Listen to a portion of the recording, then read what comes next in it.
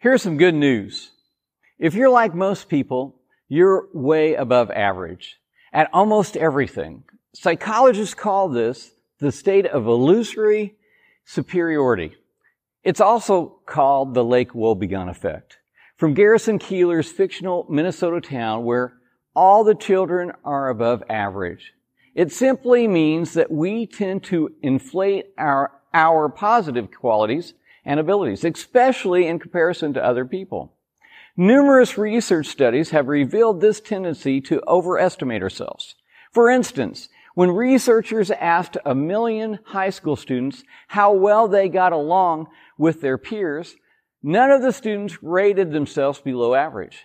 As a matter of fact, 60% of the students believed they were in the top 10%. 25% rated themselves in the top 1%. You'd think college professors might have more self-insight, but they were just as biased about their abilities. 2% rated themselves below average, 10% were average, and 63% were above average, while 25% rated themselves as truly exceptional. Of course, this is statistically impossible. One researcher summarized the data this way. It's the great contradiction. The average person believes he is a better person than the average person. Christian psychologist Mark McMinn contends that the Lake Wobegon effect reveals our pride. He writes, one of the clearest conclusions of social science research is that we are proud. We think better of ourselves than we really are. We see our faults in faint black and white rather than in vivid color. And we assume the worst in others while assuming the best in ourselves. So what's the solution to pride? Let's look at the second chapter of Philippians to find out. We're in our second week of our Philippians study called No Greater Joy. Last week we talked about joy's perspective, and we talked about prayer, the prayer that brings joy, the prayer for others, the prayer for their spiritual growth, and joy's perspective that helps us to overcome adversity. Today we're going to see the power of humility. In the second chapter of Philippians, Paul is attempting to repair frictional relational damage that had occurred in this fellowship. It began when two of the women had a disagreement. Evidently, these strained relationships had spread throughout the church as people argued and complained. The problem was not enough humility and too much pride. The answer to pride is humility. Today in Philippians 2, we see humility's power. Paul commends humility. You might ask, why humility? What is the basis for unifying? It's humility. Please join me in Philippians chapter 2, verse 1. So if there is any encouragement in Christ, any comfort from love, any participation in the Spirit, any affection and sympathy. Of course, there was comfort from love, participation from the Holy Spirit, affection and sympathy with the Philippians. And we too should do that and have that for one another.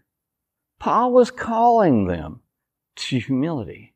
And what was his appeal for unifying humility? Look at verse 2. Complete my joy by being of the same mind, having the same love, being in full accord, and of one mind. Same mind, same love. Did they have to agree about everything? No.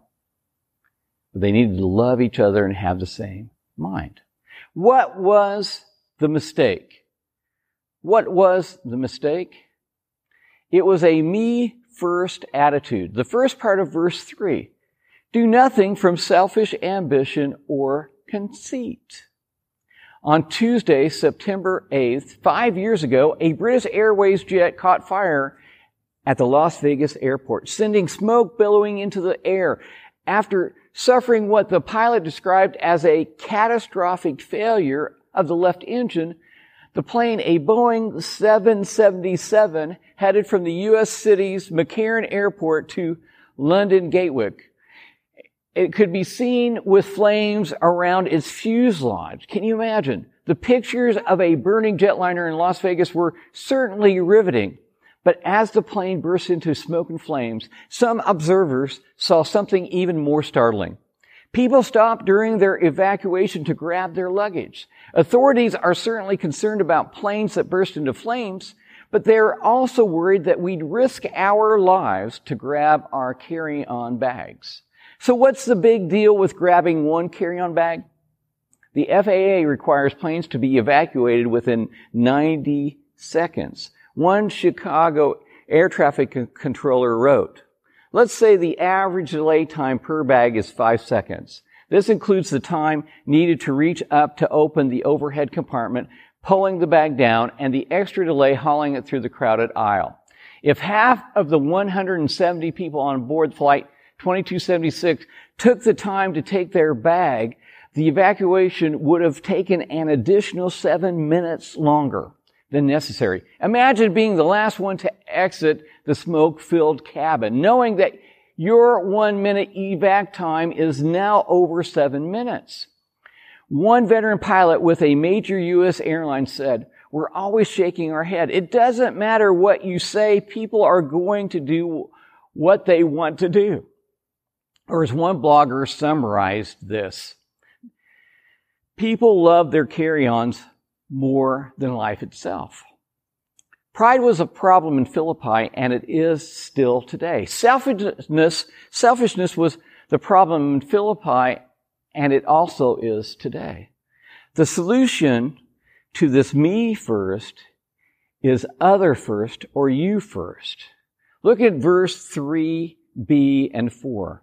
Paul continues to write, but in humility, count others more significant than yourselves.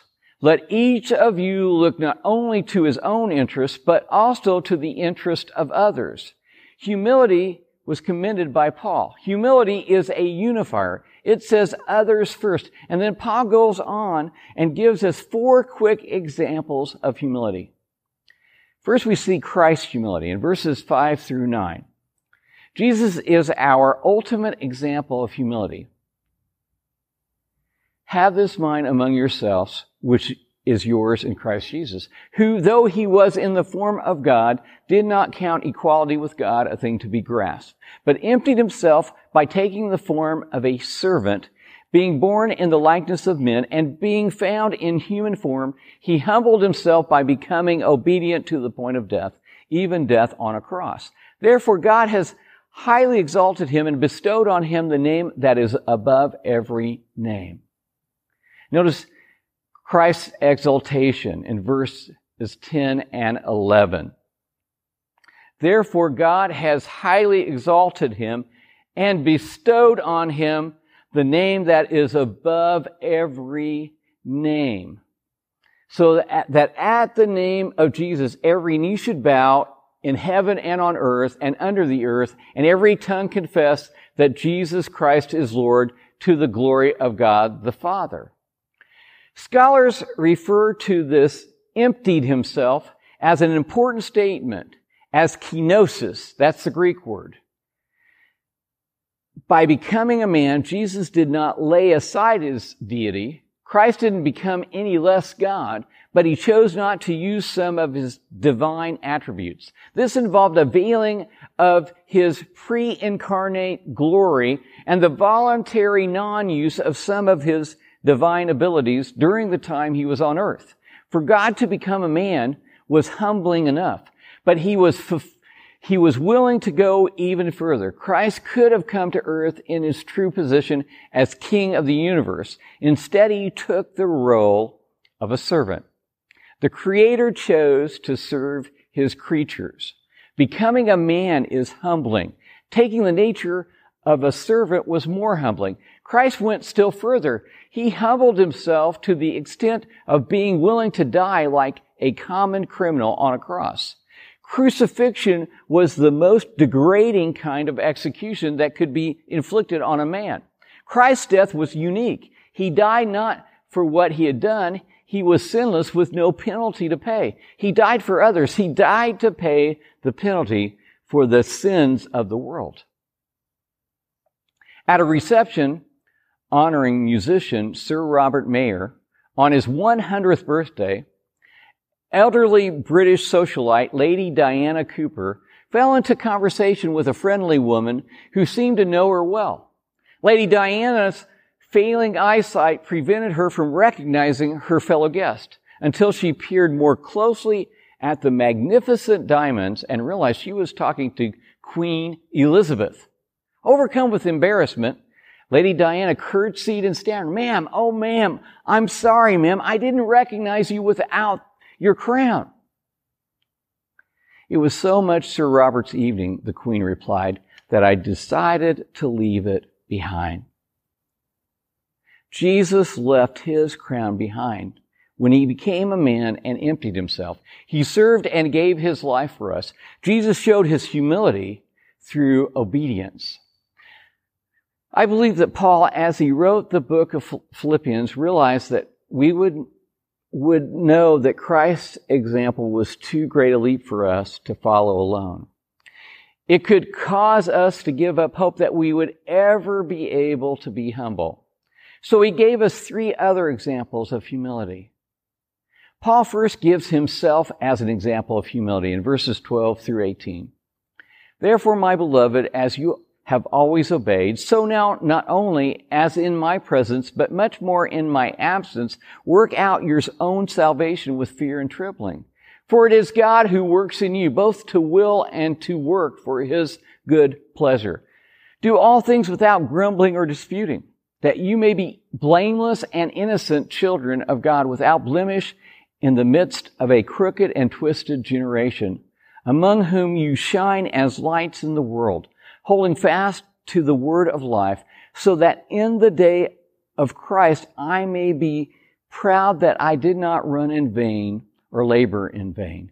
Even if I am to be poured out as a drink offering upon the sacrificial offering of your faith, I am glad and rejoice with you all. Likewise, you also should be glad and rejoice with me."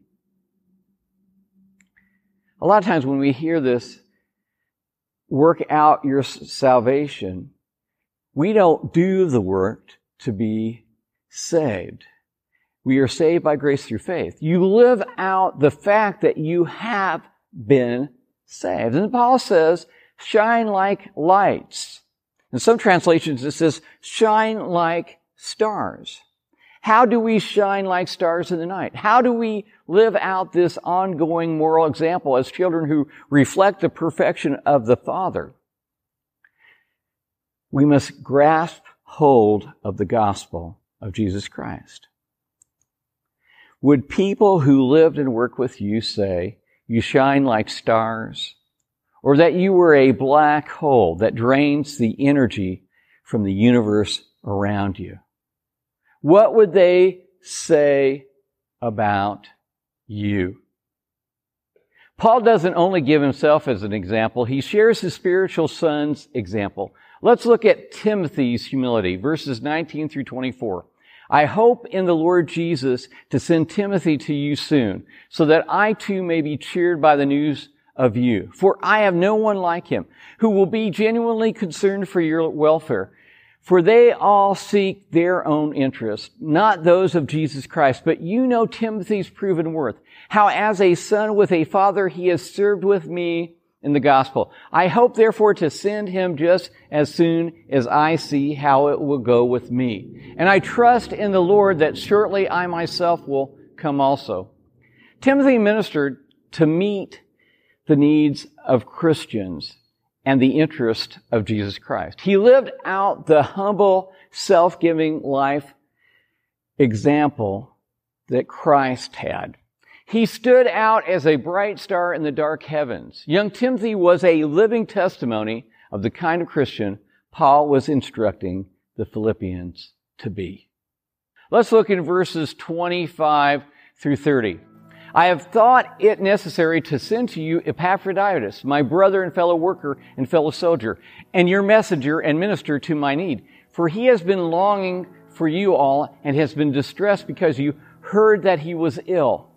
Indeed, he was ill, near to death, but God had mercy on him, and not only on him, but on me also, lest I should have sorrow upon sorrow. I am the more eager to send him, therefore, that you may rejoice at seeing him again, and that I may be less anxious. So receive him in the Lord with all joy and honor such men. For he nearly died for the work of Christ, risking his life to complete what was lacking in your service to me. Epaphroditus had needs too. He had been away from home too long. Homesickness plagued him. Part of the reason for his homesickness was his worry over the reaction of family and friends to the news of his own illness. Their worries provoked deeper worries in him because he cared so deeply for him. He needed to go home. Paul needed him to go help his home church, the church of Philippi. Epaphroditus displayed sacrificial love. He risked his life to complete what was lacking in the Philippian service to Paul. He served Paul in the place of the Philippians. God has created us to be relational creatures. We need other people because we are created as social beings. God has created us so that we cannot make it alone. We must have relationships, interaction, and contact with others. This need is because we are created in the image of God, and God is a relational being. Because God has created us to want and need interaction with relationships with others, He has established humanity so that we cannot have good relationships without treating others well. When I treat you well and you treat me well, then we both get our needs met in the context of love and unity. When I treat you poorly and you treat me poorly, then we are each isolated and unhappy. When Christ asked me to regard another person as more important than myself, what He wants is to give me deep, satisfying relationships with others. The harm He wants to keep from me is the barrenness of loneliness. Therefore, the key to satisfying and sustaining relationships is sacrificial love. Philippians 2 teaches us that people who love humbly and unselfishly spread joy and promote unity. Humility is an essential attitude for success in the spiritual life. Any self-conceit, whether nurtured by superior intelligence, wealth, a high position, or the praise of others, is an obstacle on the path. Genuine humility is not posturing. It requires a constant willingness to deny oneself, to be critical of oneself, and to be open to heaven's guidance even when it differs from one's own preconceived concepts. St. Augustine said, "It was pride that changed angels into devils. It is humility that makes men as angels." The devil preferred to leave heaven for eternity in hell rather than to humble himself before his Creator. And humility would have protected Adam and Eve from thinking they could disobey God and become like Him. Yet through our humility and thus obedience to God, the devil is defeated. Humility seems to be a contradiction, and yet Jesus was meek and humble of heart. He emptied Himself, taking the form of a bondservant and being made in the likeness of men. The world does not value or understand the power of humility, but we do, because it was what Christ Jesus used to save us.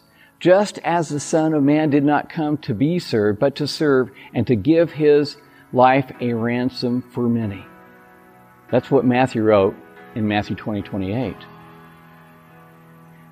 Do the people who know you see humility in you?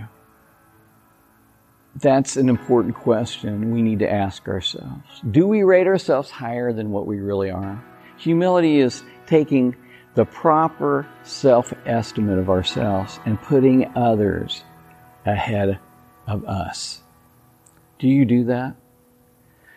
Today, as we close, I would want to challenge you with this life application. I don't have a towel with me today, but every time you wash your hands, which is a lot right now, I know, and either with a paper towel or a towel, I would ask you to remind yourself to ask this question: am I humble? Am I displaying a humble attitude to others today. You know what the first step toward humility is realizing that we need Jesus Christ as Lord and Savior, that we are sinful by nature, and we need the Lord Jesus Christ. Will you pray with me? Dear Heavenly Father, as we conclude this message today, Father, would you do the work in us through your Holy Spirit to convict us of our sin of pride, of our sin of selfishness. And Father, would you make us a humble people and me a humble person? Father, that I would seek others best and others first and not myself. Father, we pray this in Jesus' name. Amen.